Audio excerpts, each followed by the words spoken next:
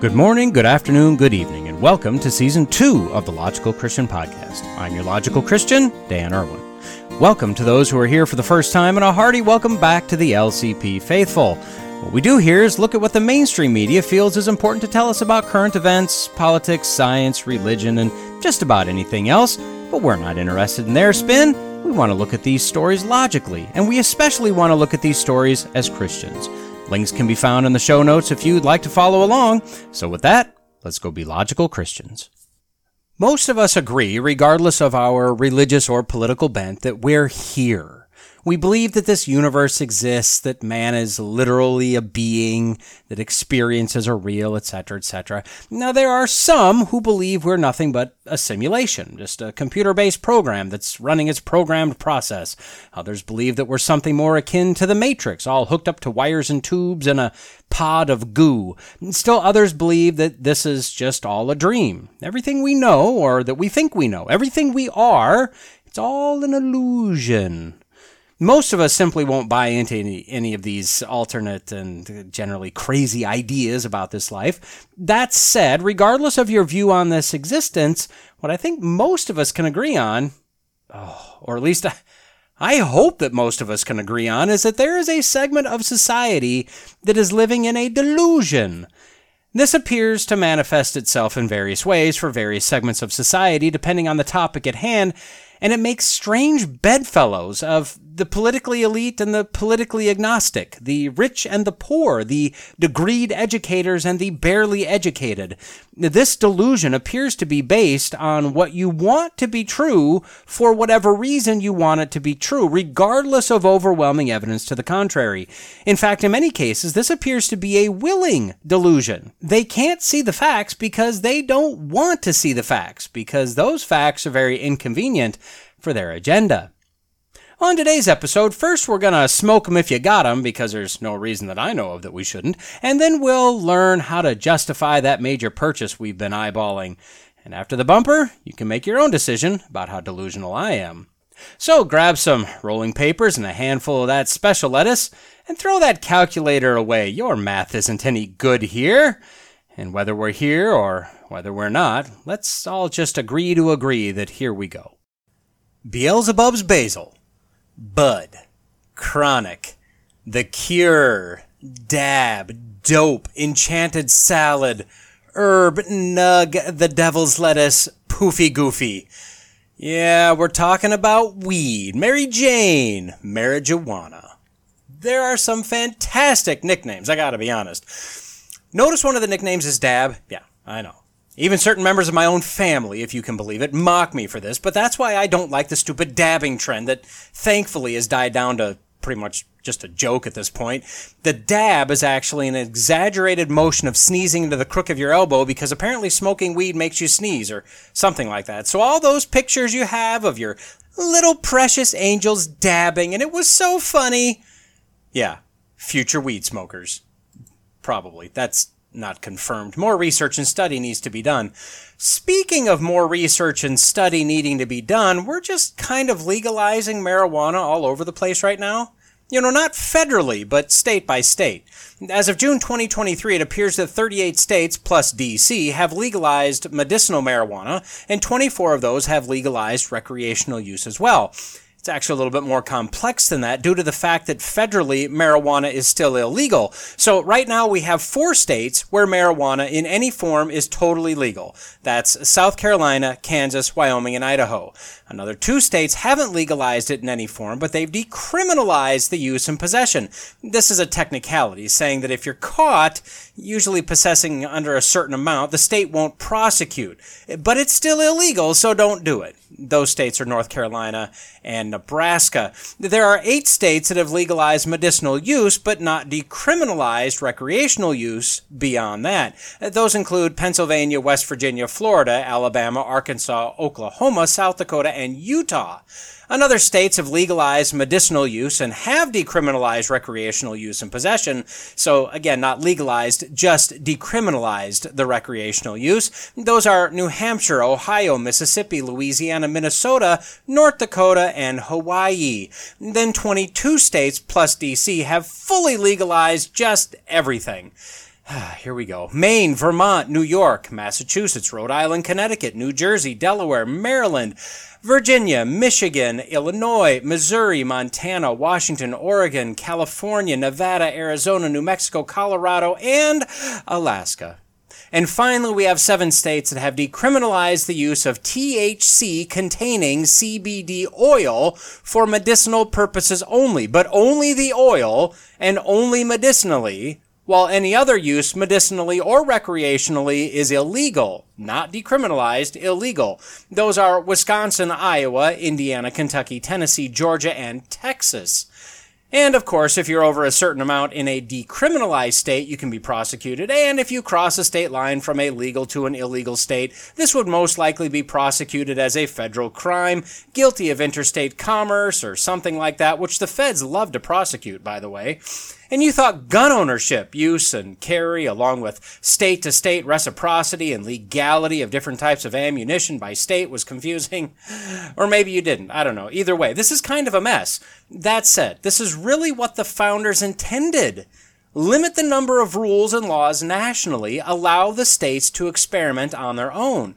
We're supposed to be a collection of experiments, 50 of them now, that try things while other states watch to see what happens. And then they either adopt the stuff that works or they run away far and fast from the stuff that doesn't. So from a conceptual viewpoint, this process is fine. I came across this article found on MarketWatch via MSN.com. Headline, MasterCard moves to stop cannabis purchases with its debit cards. And my question to you is this okay? Now let me give you my view of marijuana just right up front and realize that this may not match your view. It might, but it may not. I think recreational use should be illegal. No exceptions, no decriminalization. It should be absolutely illegal in every state at all times in any amount. We're going to get into this in a few minutes, but no, it's not the same as or better than smoking cigarettes. No, it's not the same or better than drinking alcohol. Yes, I realize that making it illegal would be along the lines of mandating morality. I think I have plausible reasons for believing it should be illegal, but if you don't agree with them, then I guess I'll just be a hypocrite on my view that we shouldn't generally mandate morality. Like I said, we'll get into this in a few. At the same time, I'm not 100% there, but I'm very open to the idea of the use of marijuana or CBD oils or whatever for medicinal purposes. There are some caveats with synthetics and specially bred and crossbred varieties, but from a naturally occurring plant type perspective, well, it's a naturally occurring plant. Now, there's an argument to be made that what it is today is not what it was before the fall, before sin corrupted what was very good. But I think there's also an argument that could be made that it's exactly what was originally designed for use before or after the fall as, say, a natural painkiller or something. I really don't know. We know that before the fall, the intent for human life would be to live eternally, but could humans get injured? I mean, surely prior to sin, accidents could still happen. If you had a raptor dinosaur step on your foot with one of those big toe talon thingies, I can't imagine the body was impervious to injury or pain.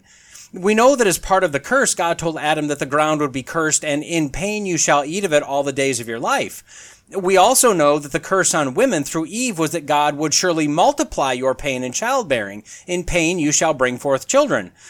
So is pain introduced here? Or did Adam already know what pain was? For Eve, God said that he would multiply the pain in childbirth, not add pain.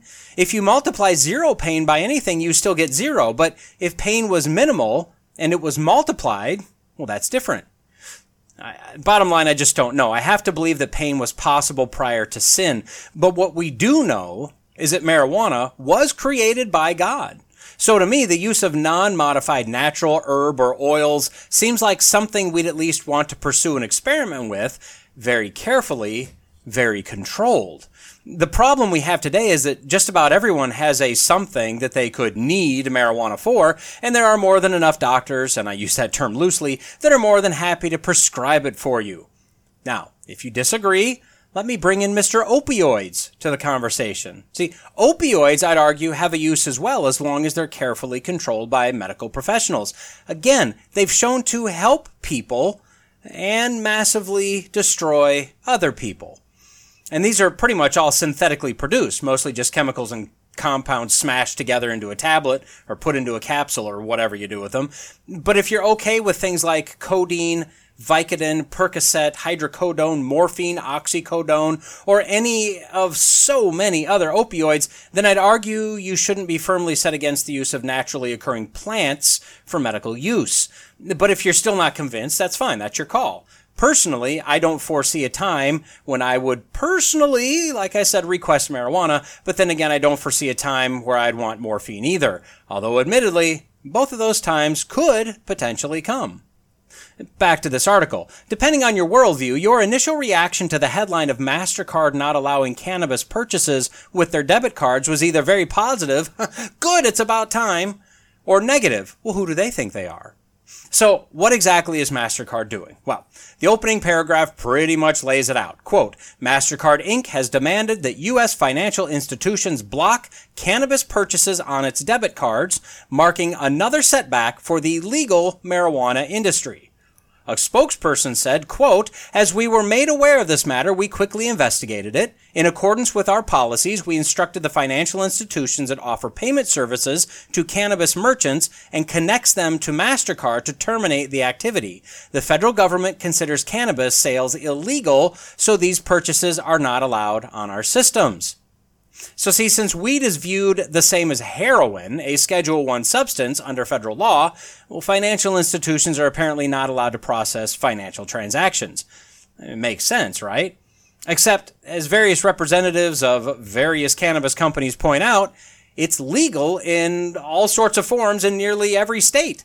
And it's a legitimately recognized business that pulls in $3.7 billion of tax revenue, at least in 2022.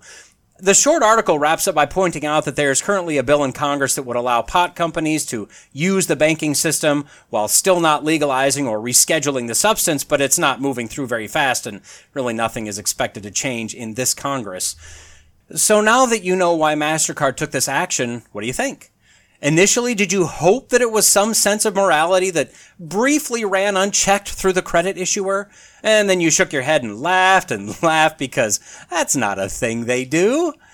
So should they be allowed to process transactions, or is doing this okay? I mean, I guess if I were forced to make a decision, I'd say that they should be allowed to process transactions.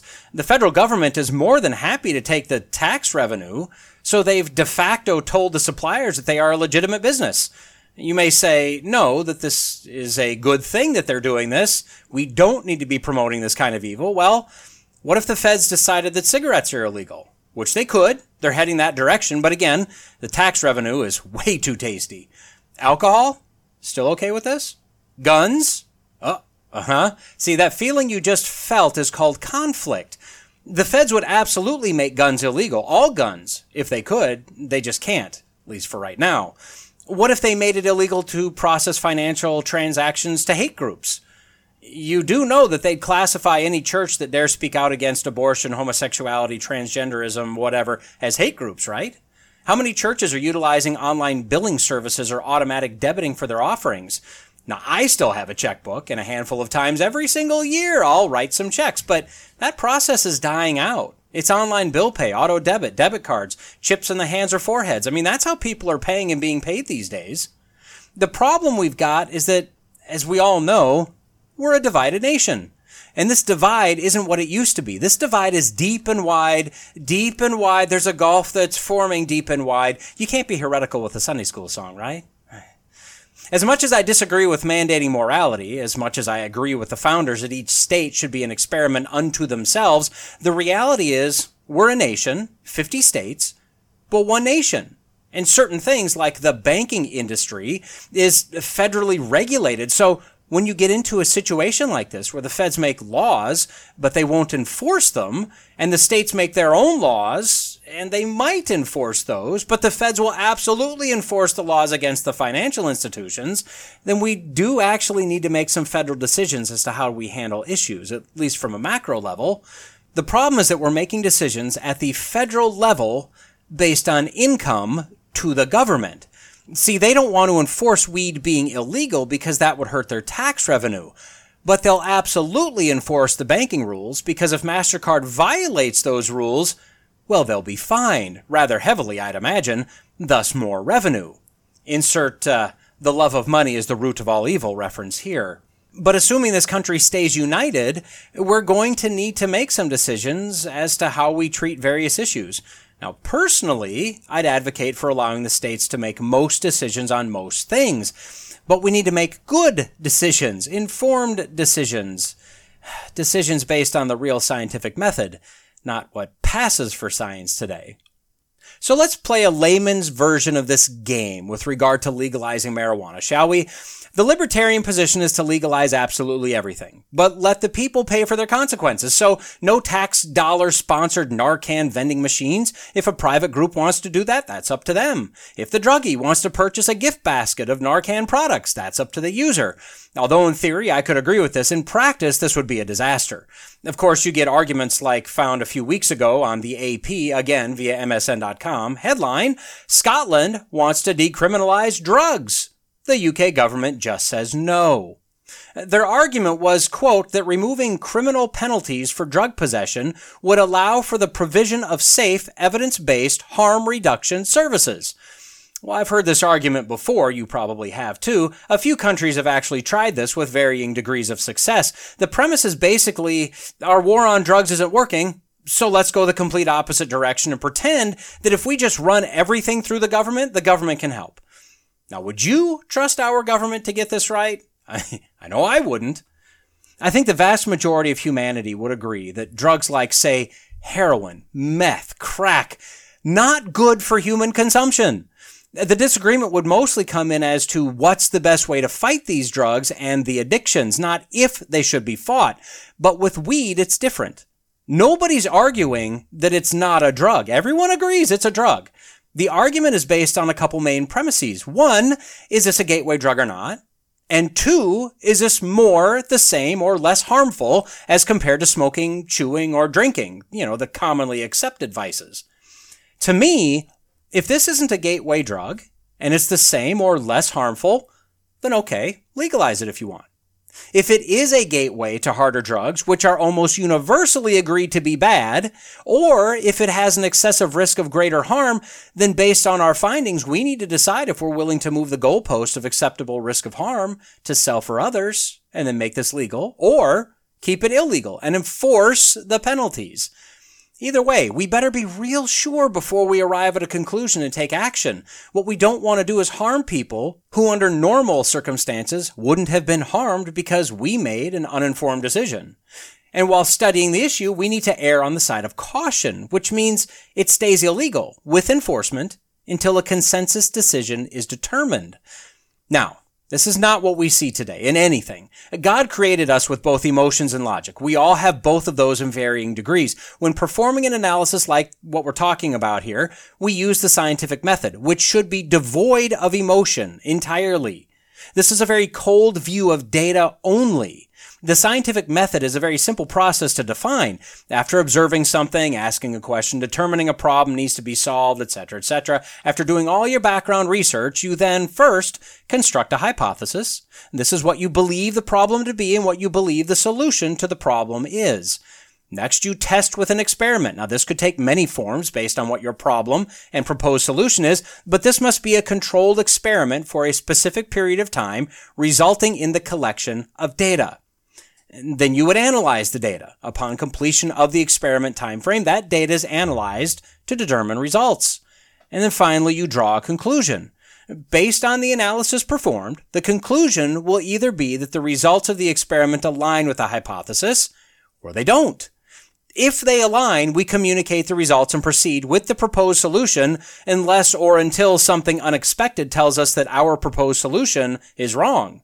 If our results don't align well, or they don't align at all with our hypothesis, or after implementing the solution we discover something unexpected, we now have a collection of data and results that we utilize to form a new hypothesis, and we repeat the procedure.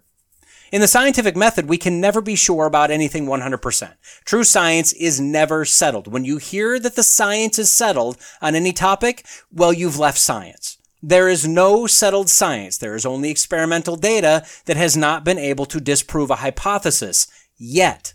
Case in point, for a long time, constants like gravity and the speed of light were thought to be just that, constant. And for most of us, they are universally constant. But we know that both of those can be varied and changed based on environmental conditions. As a side note, realize this: if evolution were true, that we were all evolved from a single cell that popped into life when lightning charged scummy water, and from that point on, we're all here because of random chance and mutation, then the scientific method can't work.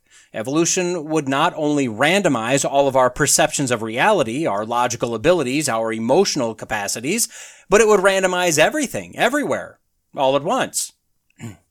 The speed of light may be this value over here, but 100 miles down the road it may be different. Gravity may not be constant around the planet, and you and I could run the exact same experiments, obtain wildly different results, and based on our random brains, our interpretation and analyses of the results could be different to the point of being absolutely contradictory, and since everything is random, both of those results, although completely contradictory, could both be correct.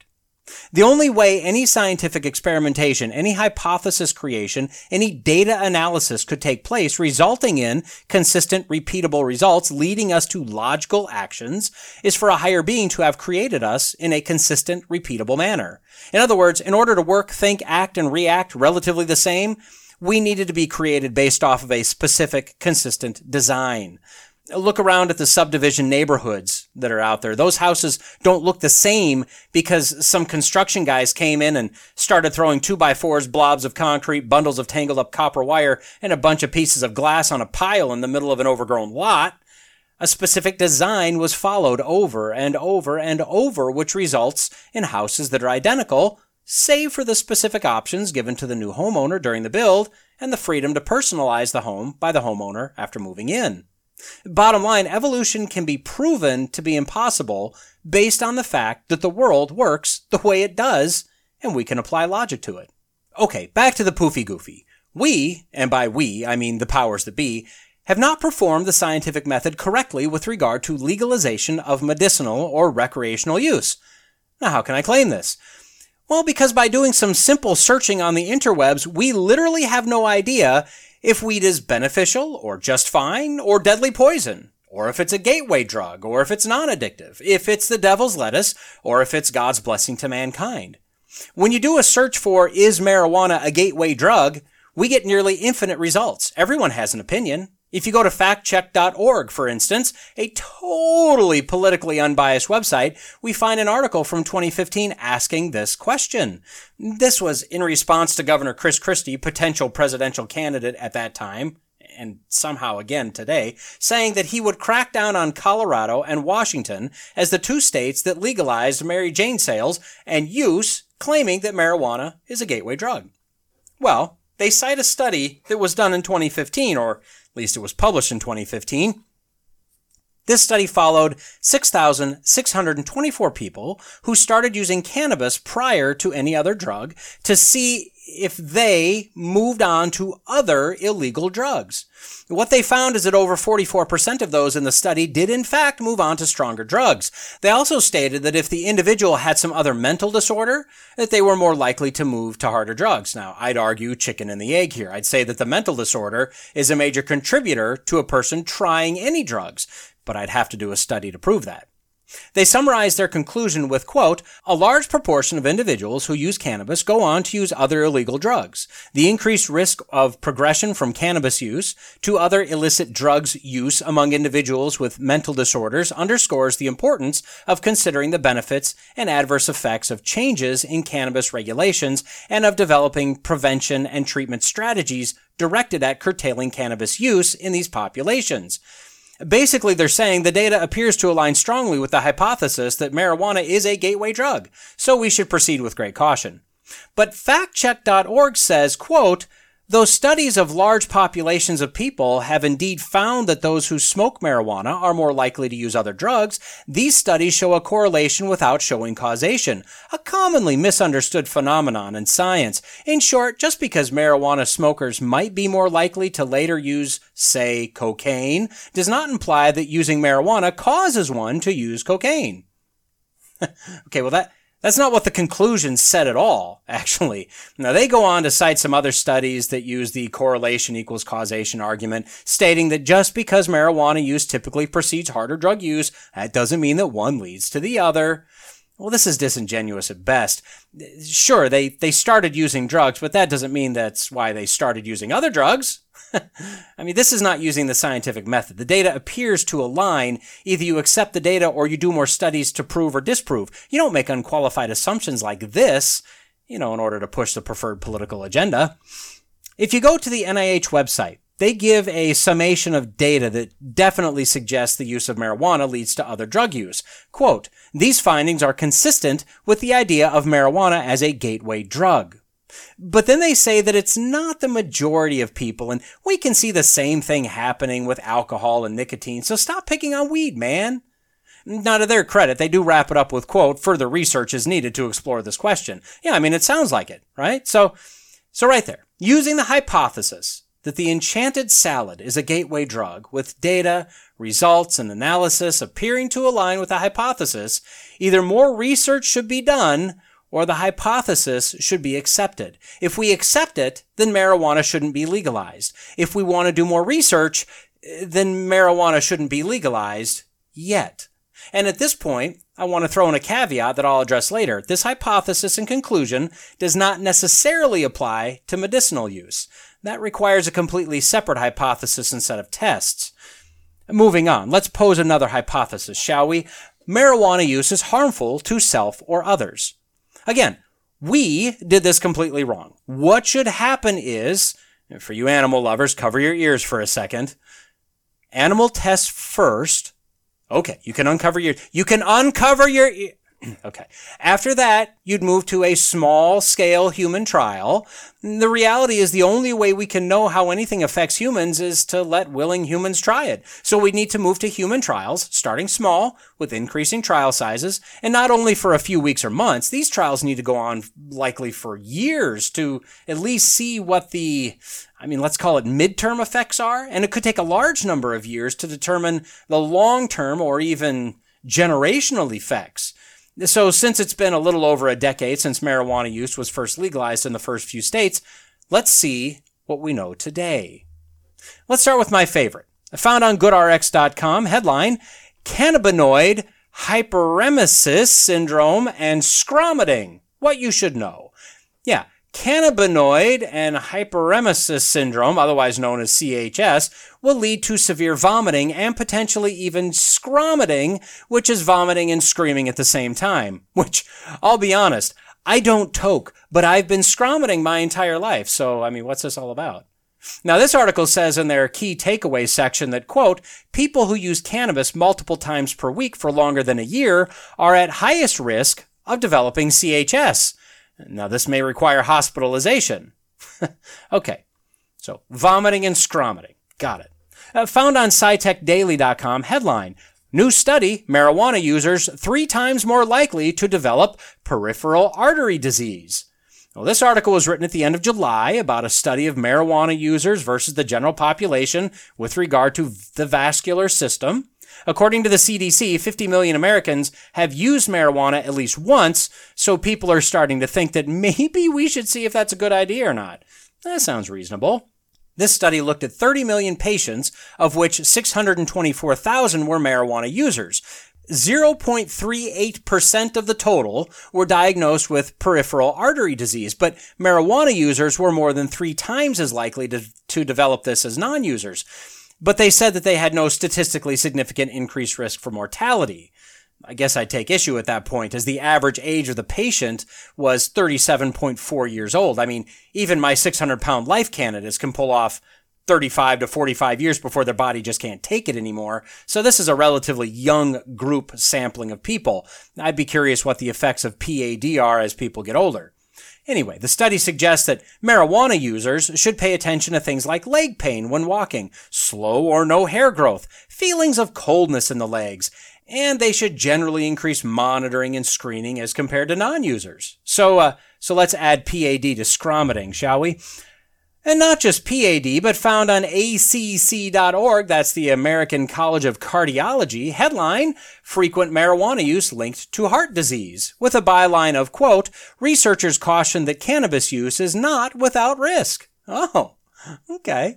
Well, this was presented in February of 2023, one of the largest, most comprehensive studies to date, which found frequent marijuana use raises the risk of coronary artery disease, or CAD, by about 33% as compared to non-users.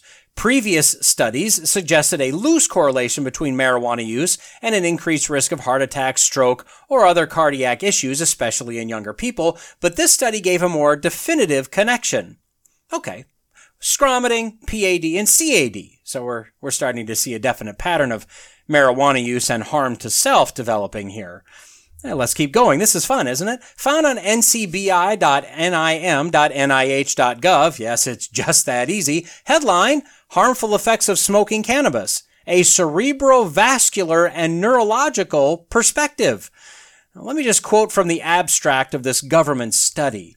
Quote, apart from being used as a medicine, cannabis or marijuana is the most widely abused recreational drug all over the world. The legalization and decriminalization of cannabis in Canada and various states of USA may be the underlying reason of the widespread popularity of it among young population.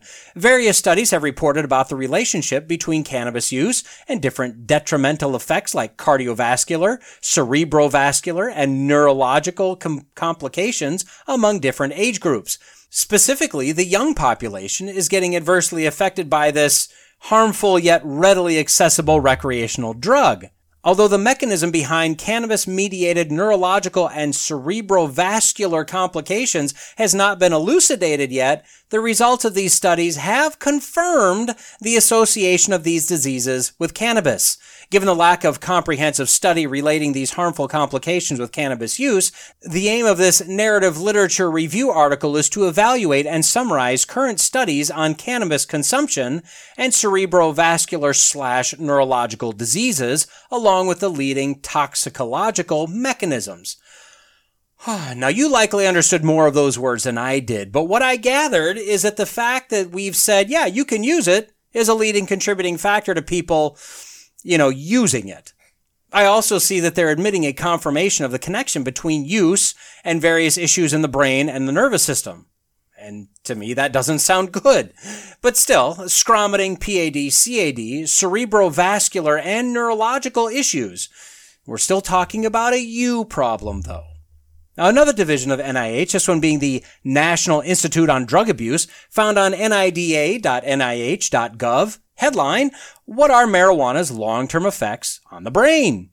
Well, this one speaks of a study of both animal research and a growing number of human studies that are all indicating a marijuana exposure during brain development can cause long-term or possibly permanent adverse changes in the brain. During development is defined as before birth, or after birth, or during adolescence, and adverse changes means learning, memory problems, and impulse control problems. So, all of that seems fine. Hey, interesting factoid, just a shiny object moment for me, no idea why this popped in my head. Various studies are all in general agreement that the brain doesn't stop developing until around the age of 25.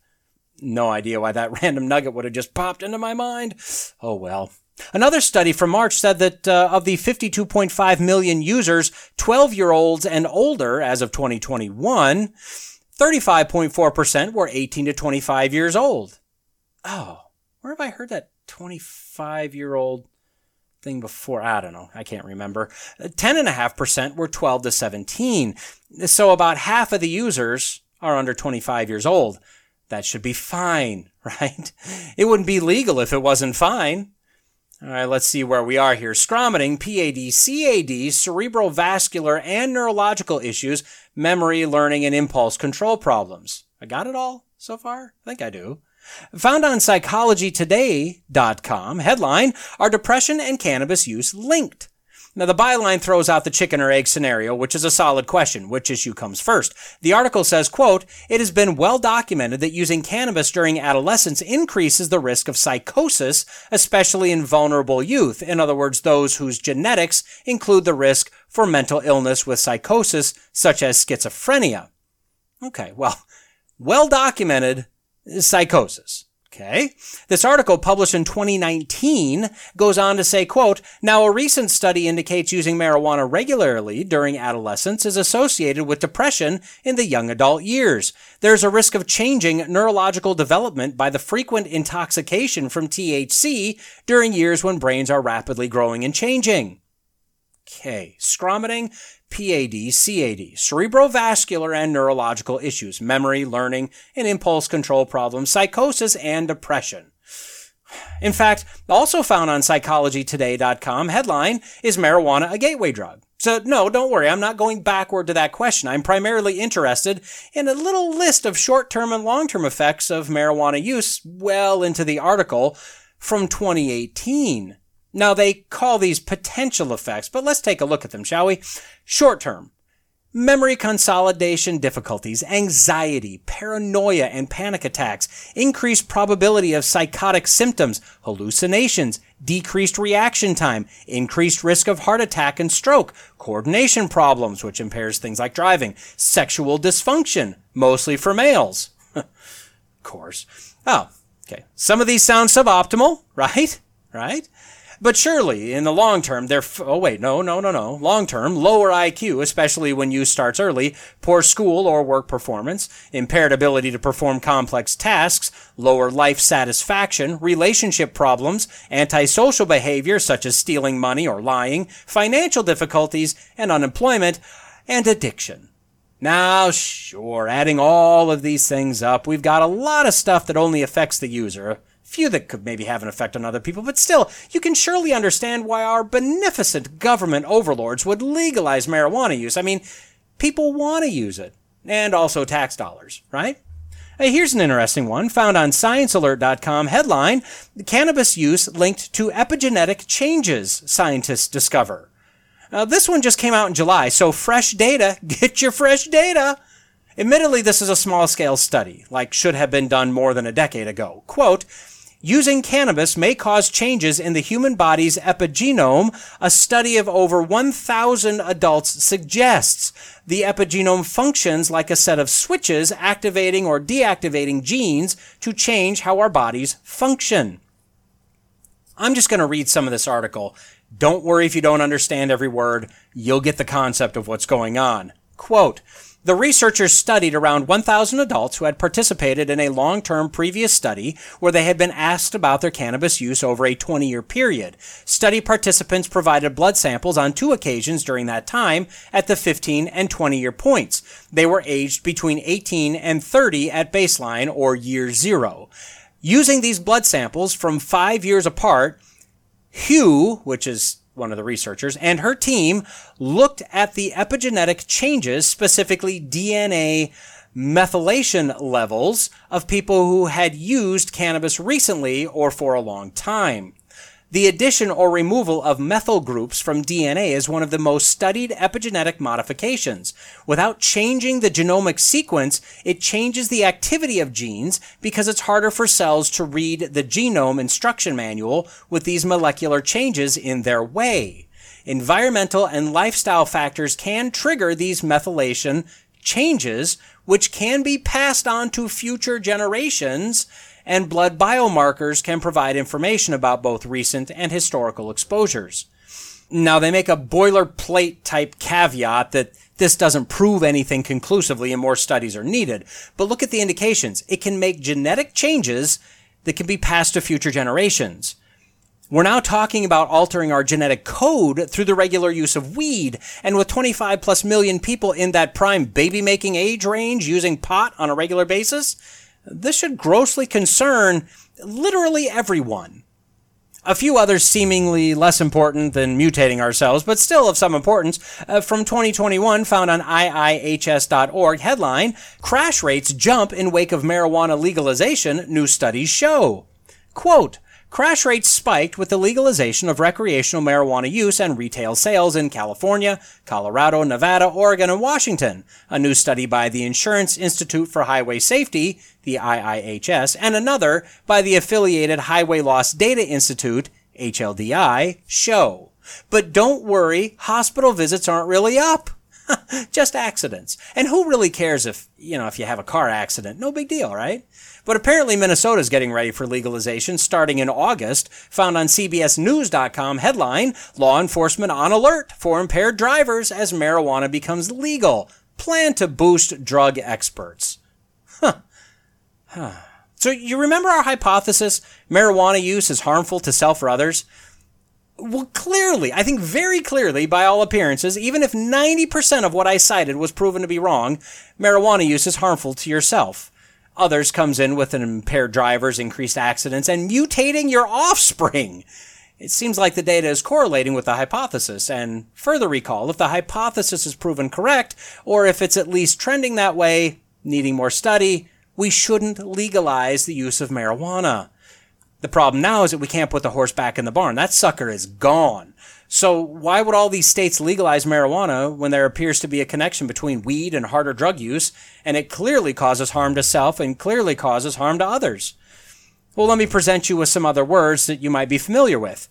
Abortion, gay marriage, transgender affirmation, conversion therapy bans, green energy, bans on gas stoves, dryers, water heaters, and gasoline generators, plastic recycling, electric vehicle mandates, and the COVID so-called vaccine.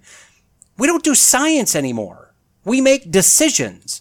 And those decisions aren't based on scientific studies, data, and analyses. Those decisions are based on emotion, political expediency, power, control, and money. Science tells us aborting a baby is murdering a human. Science tells us that marriage isn't a thing that gays can do, as they can't fulfill one of the key points of marriage. Science would tell us that you can't be the gender you're not because you feel like it, even if you mutilate yourself. And the list goes on. Science, real data does not agree with any of these decisions and policies.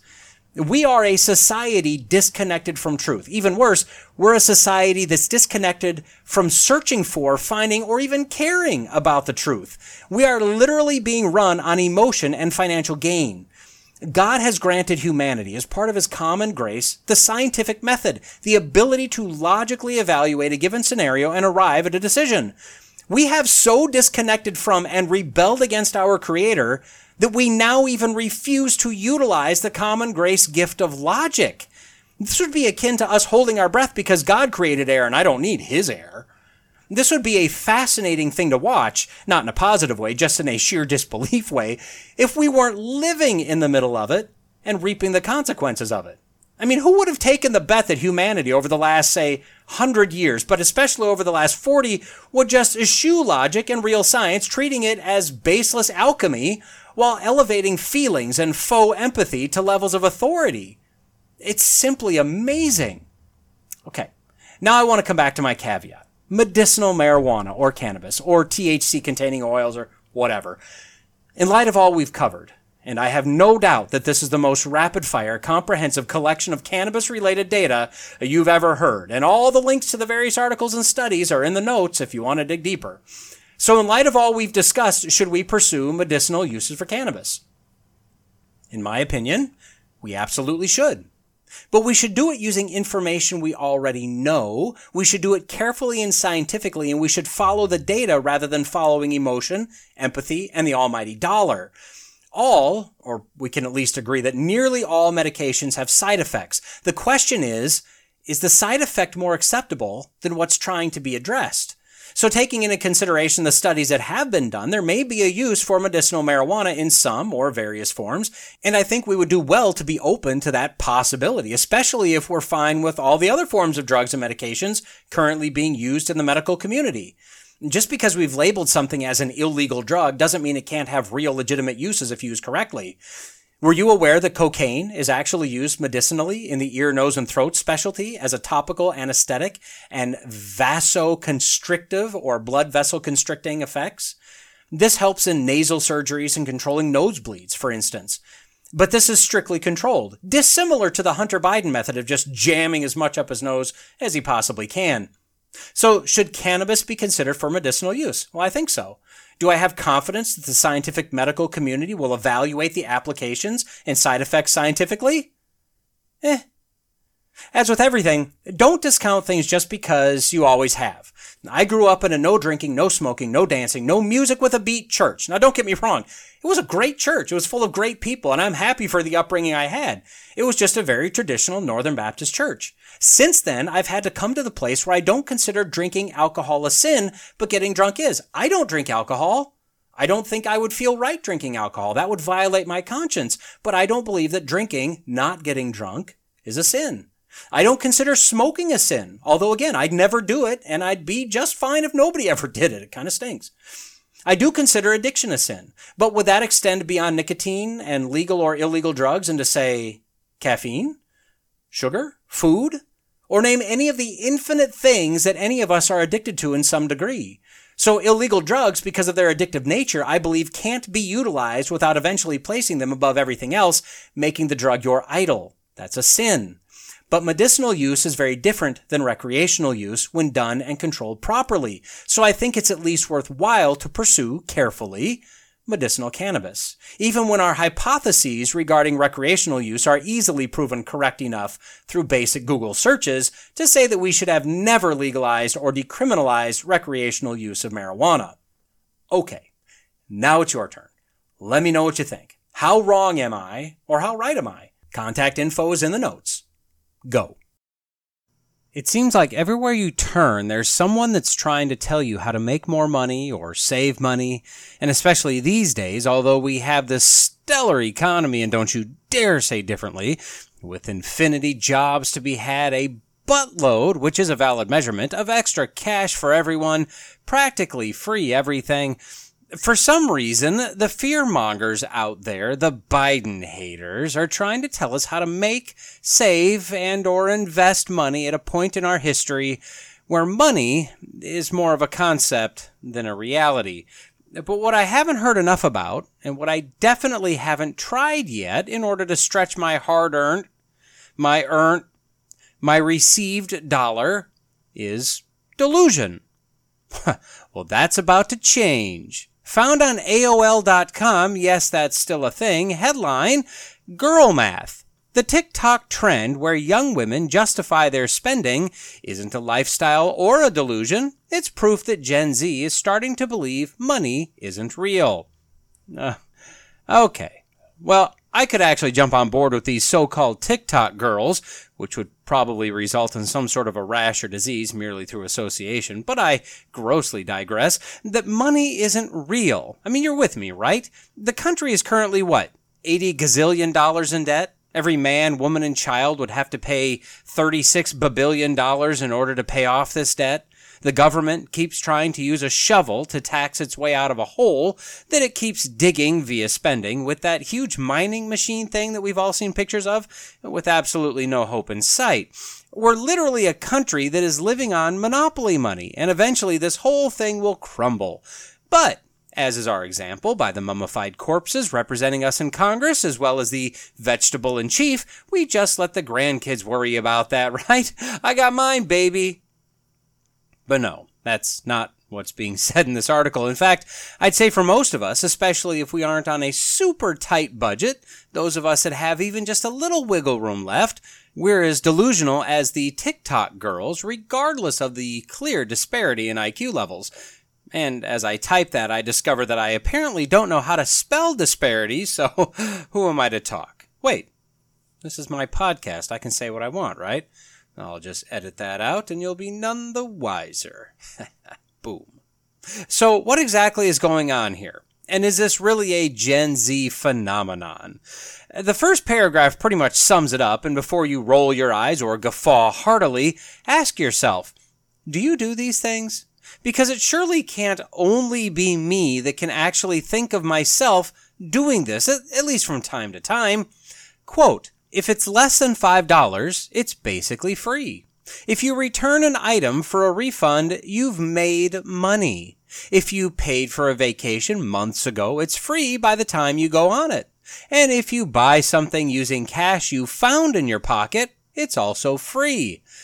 The article, written by a female, by biology, that's my assumption per the name given. I have no idea how she identifies herself. also don't really care, as biology is biology. No, the author says, quote, "That's the bizarre logic of girl math, the latest TikTok trend in which women rationalize their spending in illogical ways."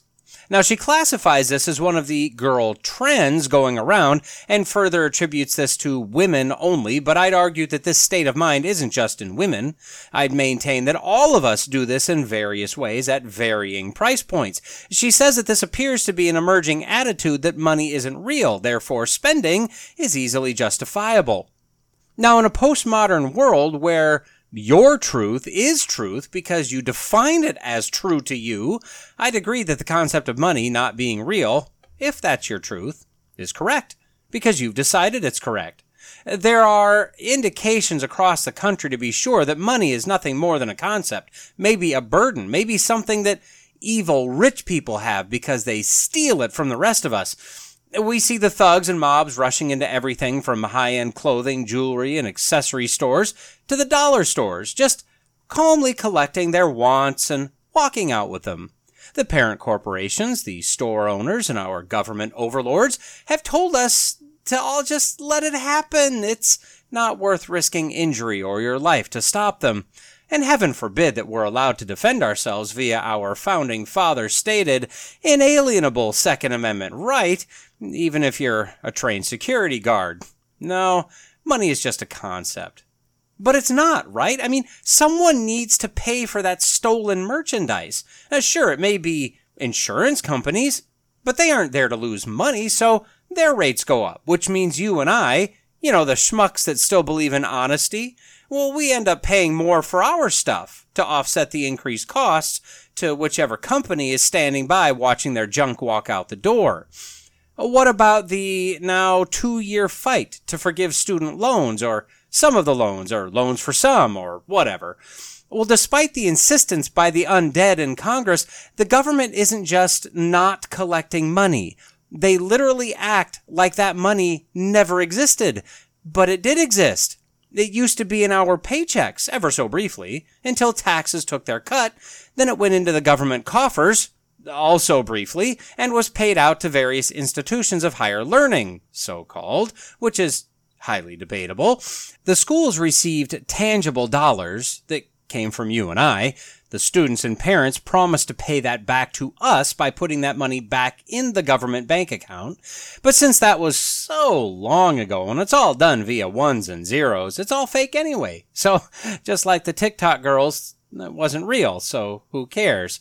But I care. I mean, you can look up the total tax revenue for our government. You can look at your federal taxes paid. You can find the amount that they want to just forgive. And then through a couple simple calculations, you'll find that you're paying back maybe a few cents of the overall loan forgiveness.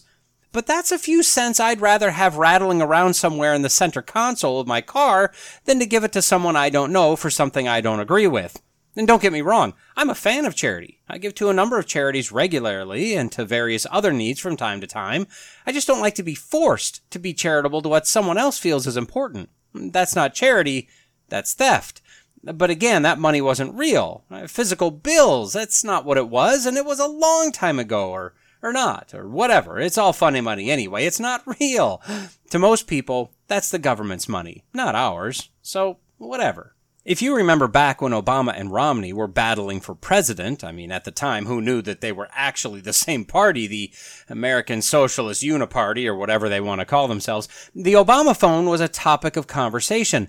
As one clearly uneducated black welfare recipient, and I describe her this way, as this is exactly the demographic the Democrats have enslaved for centuries, and still are, because they absolutely hate blacks and want nothing more than to use them until they can destroy them. This woman was gung-ho to keep Obama, quote, in president, since if you were on welfare, Social Security, on food stamps, or had a disability, you got a free Obama phone. And they were nice phones. I mean, not quite the top of the line for the time, but close. And it's because they deserved it. For something, I guess. For votes, most likely. Back in 2009 in Detroit, about 20,000 people lined up for free money, which was a lottery, essentially, to get your utilities, rent, etc. paid for by the government, by Obama himself. Now, one lady, again, an uneducated black welfare recipient, was asked about this money. Reporter Ken Rogolsky from WJR in Michigan briefly interviewed this woman. "Why are you here?" "To get some money." "What kind of money?" "Obama money." "Where's it coming from?" "Obama." "And where did Obama get it?" "I don't know. His stash." "I don't know. I don't know where he got it from, but he given it to us to help us." Now, I know where he got it. He got it from me, and he got it from you, but this was just fractions of a cent for us. I mean, that's nothing. And it was just there for these recipients, so it's free. And the government has massive amounts of cash, plus they get it from us, so it's not real to them. See, this money isn't real thing has been going on for a long time. Look at Ukraine. We've given them somewhere in the neighborhood of $100 billion in aid and equipment since this war started, and probably way more than that, all to try to cover up the Biden crime family illegal dealings in Ukraine, because let's be honest, that's literally our only interest in keeping Russia out of that country. If it wasn't for that, we couldn't possibly care less. But that's government money, not our money. Except no, again, that's our personal dollars and cents from our tax dollars, from our wages, from our trading our labor for money that's going over there. At the end of 2022, the average personal income for Americans was about $63,000. If you made $63,000 per year, you would have to work nearly 1.6 million years to make $100 billion. That, to me, seems suboptimal. But again, we don't think about it. The government doesn't think about it. Ukraine doesn't care, as the oligarchs just get richer by pilfering our aid dollars.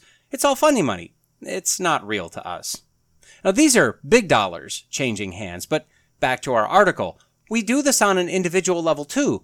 The author gives an example of a caller into a New Zealand radio show who justified $5,600 total dollars spent to see Taylor Swift, arguing that it was really free for her to spend the $5,600. See, she was going to go to Sydney, to go to all 4 back-to-back Swift concerts. So she's flying round trip to Sydney one time to see 4 concerts. So she's not spending money on 3 additional round-trip tickets, just the one. So she's saving the cost of the 3 round-trip tickets that she's not buying. That's $1,800 in savings right there. She's subletting her apartment for those nights also, so she's not paying for those nights that she's not in her apartment, just the hotel she's staying in. So she's making money there. Well, I mean, and not making money. I mean, she still has to pay her landlord, but at least this one has a shred of reality to her financial story. And then, and this is my favorite, she figures that she's going to take various videos of the concerts. If she watches those videos 1,000 times, those are essentially free concerts. And if you don't spend money on a concert, it's free. In fact, it's the same as money in your pocket. Yep, you heard that right. Now, the pressure you're feeling in your head is your brain trying to escape through your ears and run away. Don't let it do that. You'll need it as we get to the end of this segment. Oh, and the experience of seeing Swift in concert and being able to tell her kids about it, maybe even grandkids, well, that's priceless. So there you go. $5,600 to see Taylor Swift 4 nights in a row.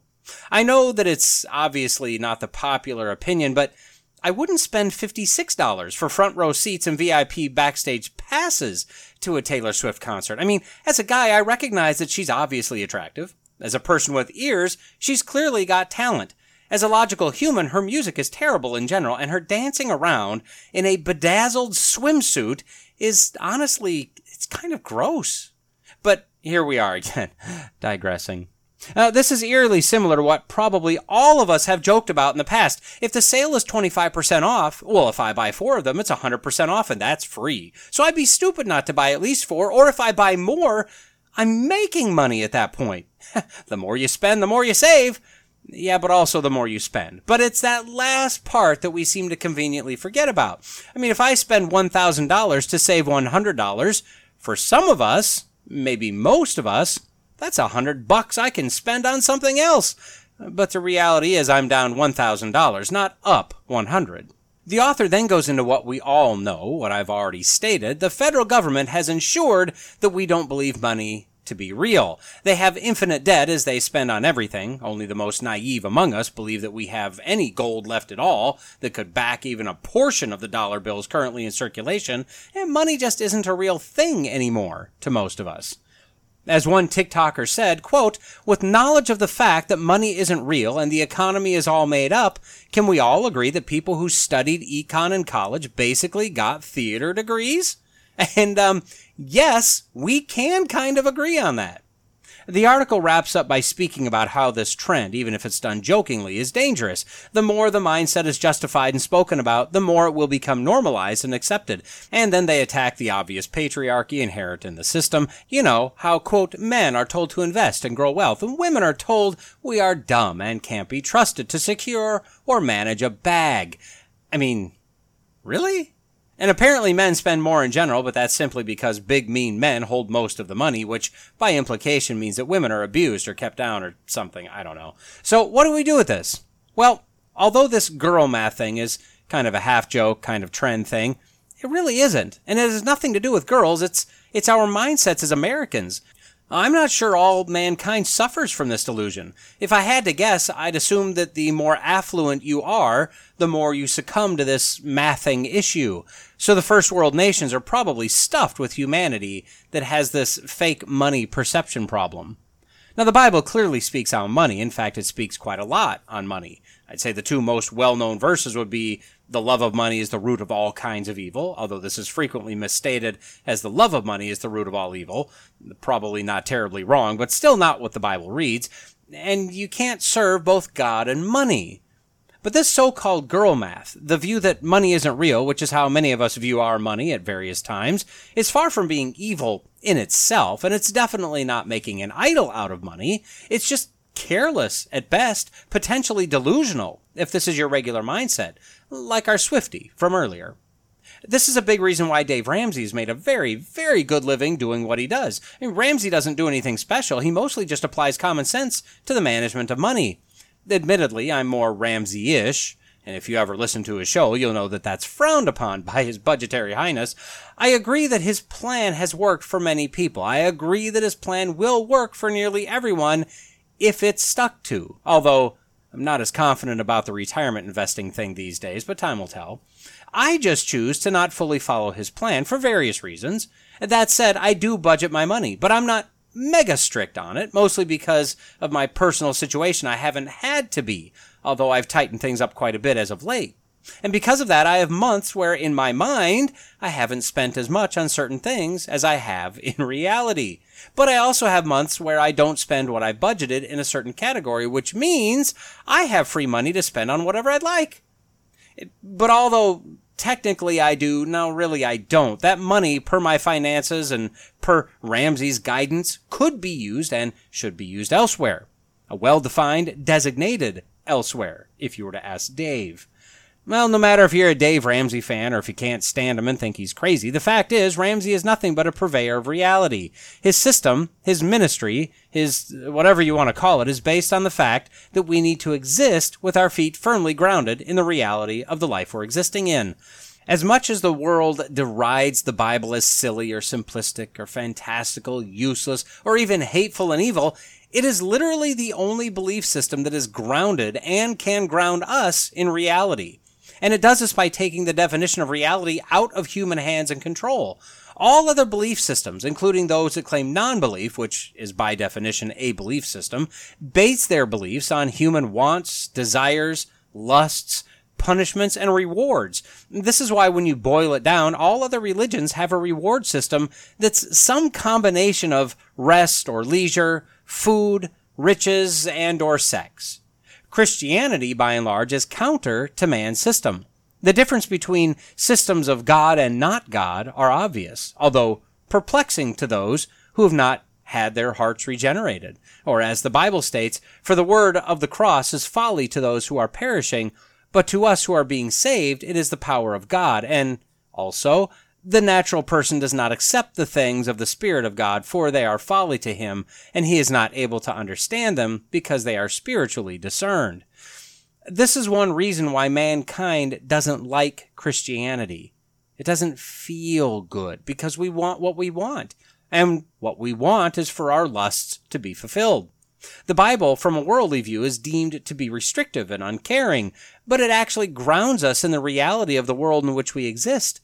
When looking at laws given in the Bible, the rules that we're given to live by, even in this age of grace, and yes, I know that not all Old Testament laws are applicable to us today, but those rules, regulations, and requirements are there less for restriction of our rights, more for protection of our bodies, minds, and souls.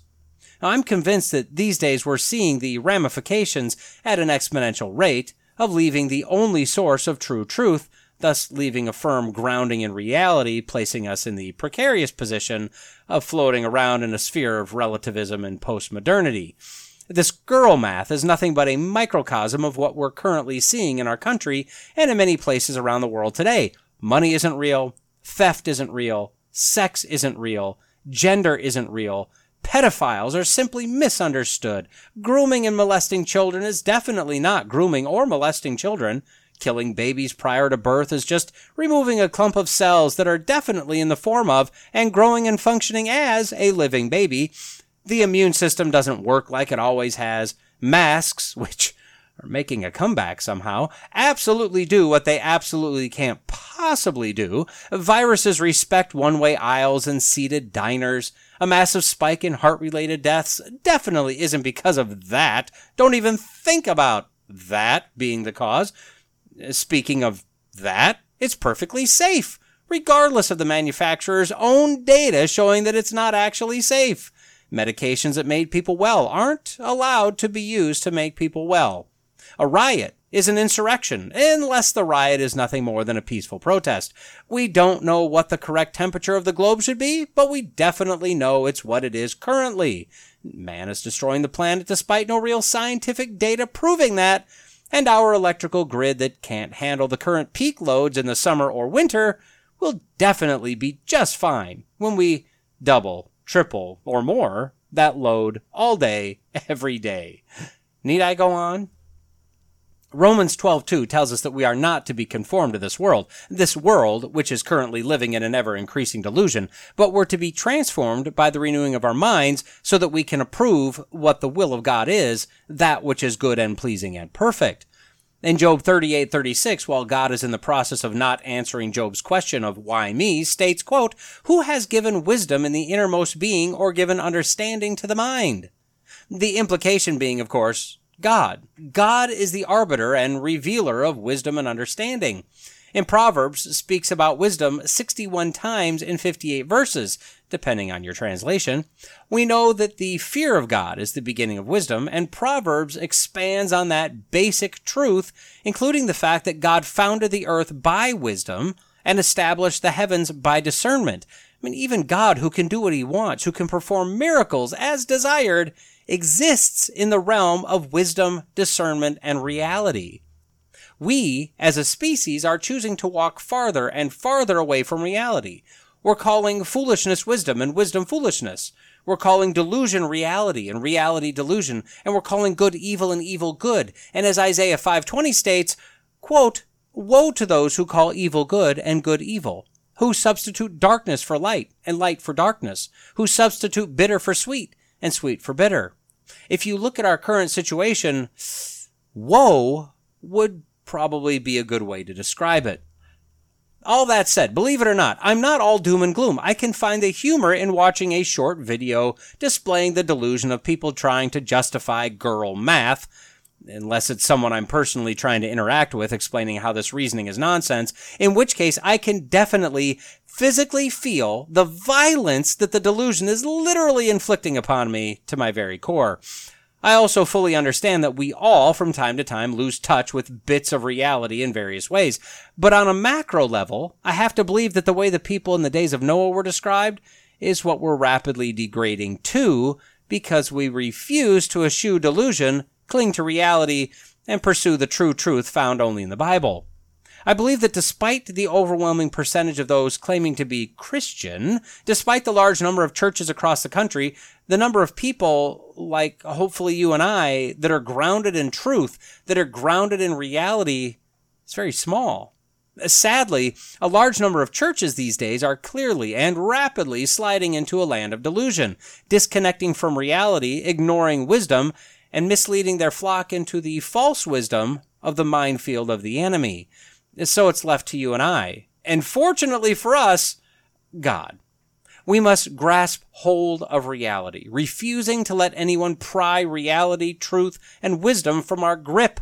There are those that are searching, reaching through the darkness of this world, desperately looking for a glimmer of light, the hope of truth. We need to be prepared to be God's instrument, if He so chooses, that's used to lead them by the hand into the light of reality. This world may be on the way out, return of Jesus may be imminent, or it may be centuries or millennia before Christ comes to claim His bride. Either way, our job remains unchanged.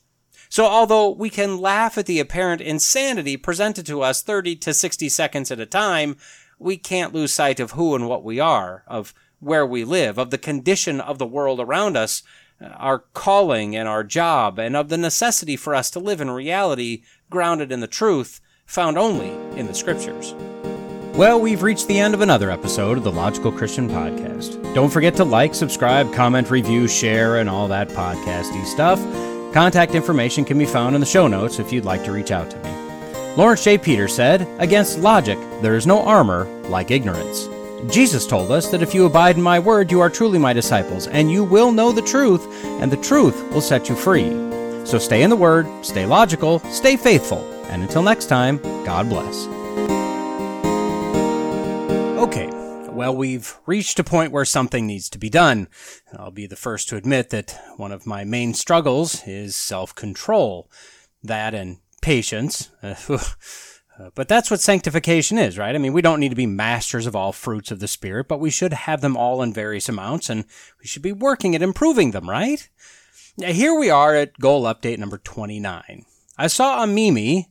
Yes, I know it's meme, but I like to say it the wrong way. I saw a meme the other day. It was something asking, "How's life?" And I say, "It's on track." And the image is an obviously destroyed, just decimated track on the side of a river at about a 45-degree angle on the bank where the ground had given away and kind of slumped over. And the caption says, "This is the track." And, I totally get that. But for the grace of God go I. Or go you, I guess. I mean, I'm actually in it. And now I need to get out of this, again. Which is my custom, as it turns out. So when it comes to diet and exercise, here's the thing. Action needs to be taken. You know, without looking at this every week, I don't know that I would really notice that, but I just don't feel well. Right? I mean, I can tell that the glasses are a little tighter on the head. It's hard to think of yourself having a fat head, but here we are. The blood pressure seems to be up a little bit more. Now, I haven't checked it. I'm just guessing, but it just feels like it might be.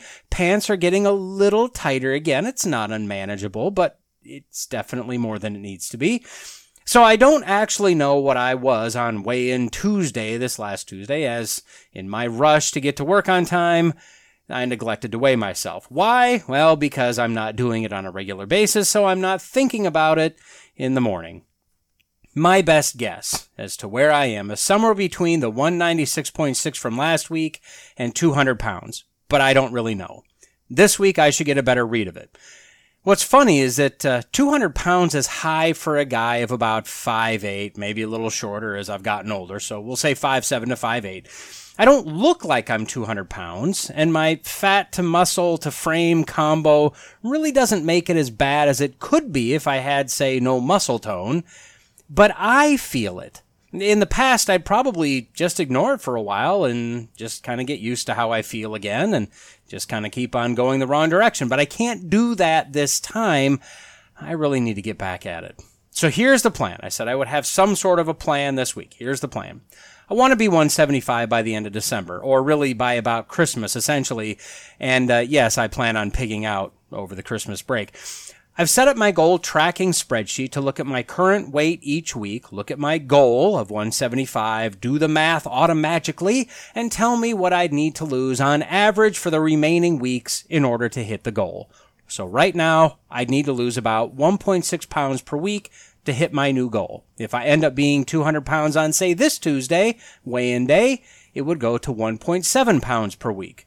Now, those are aggressive, but they're doable numbers, I think.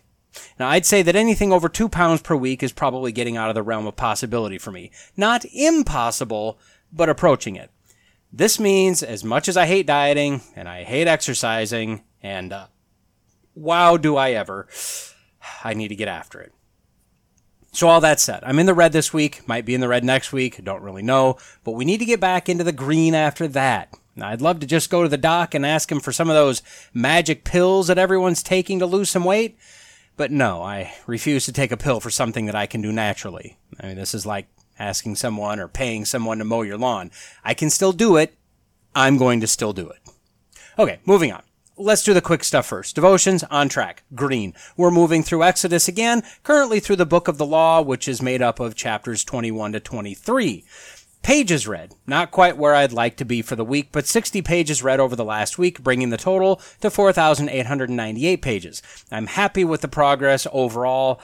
I actually really like the current book I'm reading. I just haven't had the time, in combination with not being focused on reading it. But this is still green. Okay, we're okay there.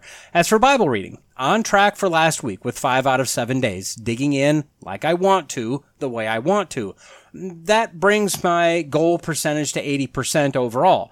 Now, I've got this as a light green for now, although if I want to bring that percentage up, obviously I need to go above and beyond my weekly goal.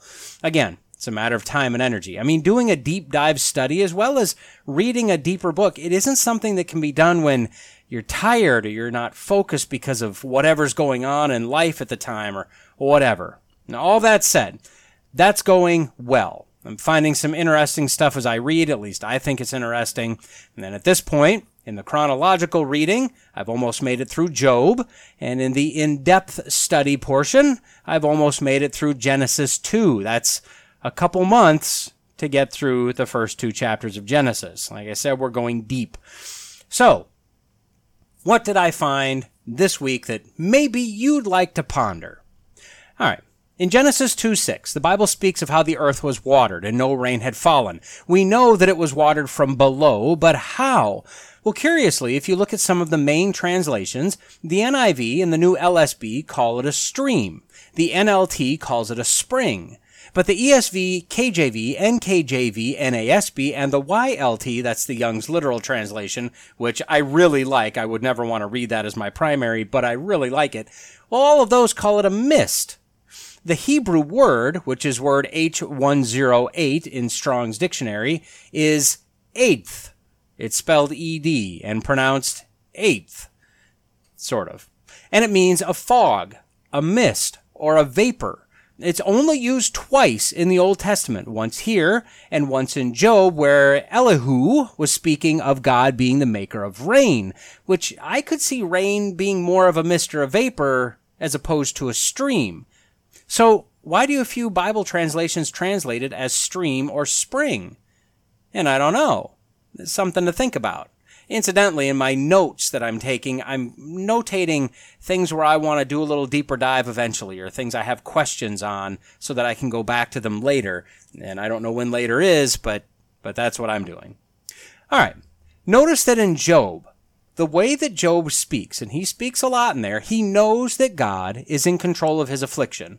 As in, God is sovereign and ultimately responsible for the turmoil that Job is going through. Notice that he didn't blame Satan, as if Satan is the bringer of bad and God really can't do anything about it. Job knew that God is completely sovereign, good or bad, blessing or curse, regardless of the method or deliverer of the bad, whatever it is, God is sovereignly controlling everything. I say that because I think that Christians in general hold God to be completely sovereign, except where it may not make us feel as good as we'd like. And then we make excuses. Well, Job was very confident who was in control of all of these stuff that we, on the outside, would look at and call bad. Let's go back to Genesis 2. Notice the hands-on approach that God took with man, with Adam and Eve. He formed man. He breathed into him. He planted a garden. He placed man. He caused him to sleep. He took a rib. He closed the flesh, and then he fashioned woman. Through the rest of creation, from what we're told in the Bible, God spoke things and they were. We generally think of God as forming man. We've talked about that a bunch of times. But the care that God took to create man, create woman, and create the environment, I mean, he could have thought or willed or spoke all of that, but he was personally invested in this creation. No matter what we're told, humanity is a very special creation. Each and every person, an image bearer, personally formed by God. Moving back to Job. This event likely took place after the flood. This entire Job story took place after the flood, somewhere between the Tower of Babel and Abram's appearance on the scene. That seems to be the agreed upon location. This would place the event about 350-ish years after the flood. In that time, 3 married couples had a bunch of kids, who had kids, who had kids, and according to Job 28, major industrial type advances were already in full swing by that time. Humanity was never a brainless caveman. By the time of Job, man was mining for silver, for gold, for iron. They were smelting copper. All of this apparently deep underground as they were able to bring light to the darkness, and they were apparently rappelling into these mines, and on top of that, they were damming rivers to look for riches or other discoveries. These were smart people. All right, moving on.